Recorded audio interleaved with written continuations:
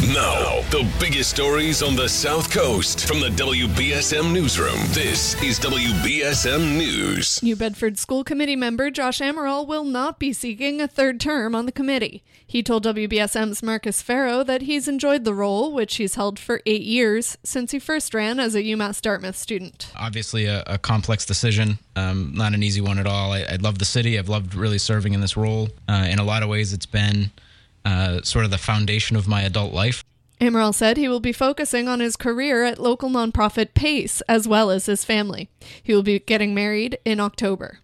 Fall River police are searching for the suspect in last month's shooting at South Main and Dwelly Streets that left 2 men with non-life-threatening injuries. 43-year-old Michael Sewell is wanted in connection to the shooting. He's described as being 6 foot 2 inches tall, 260 pounds, with brown eyes. The Fairhaven Police Department is about to get a little bigger with the addition of a new 4-legged officer. The department announced in a Facebook post yesterday afternoon that it will be starting its own canine division with a Labrador Retriever.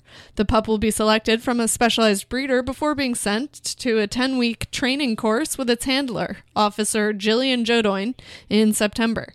The new canine unit will help find missing people, track suspects, and detect drugs, among other duties. New Bedford's new Public Safety Center officially opened in the South End yesterday. Mayor John Mitchell and other New Bedford notables attended a ceremony for the $20 million complex, which includes police, fire, and EMS services. Emergency management, fire prevention, and animal control are also expected to move in soon. The 25,000 square foot building is the first new police and fire station to be built in the city in over 50 years. 2 professional dancers have filed a lawsuit alleging that the husband of a former principal dancer with the Boston Ballet sexually assaulted young dancers he was instructing, and that his wife aided in the abuse.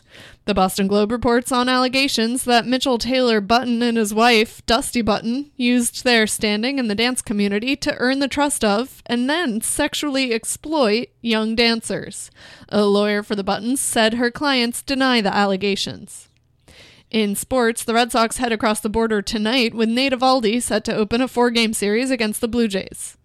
Now for a look at your local forecast from ABC6. Friday afternoon, mostly sunny, warm, and somewhat humid, lower 80s. Friday night, a few passing clouds, muggy overnight, mid-60s. And for Saturday, a mix of sun and clouds, humid, mid-80s. Watch ABC6 for my 7-day forecast. I'm meteorologist Tim Studebaker on New Bedford's News Talk Station 1420 WBSM. I'm Kate Robinson for WBSM News. Stay up to date with New Bedford's News Talk Station 1420 WBSM and get breaking news alerts with the WBSM app.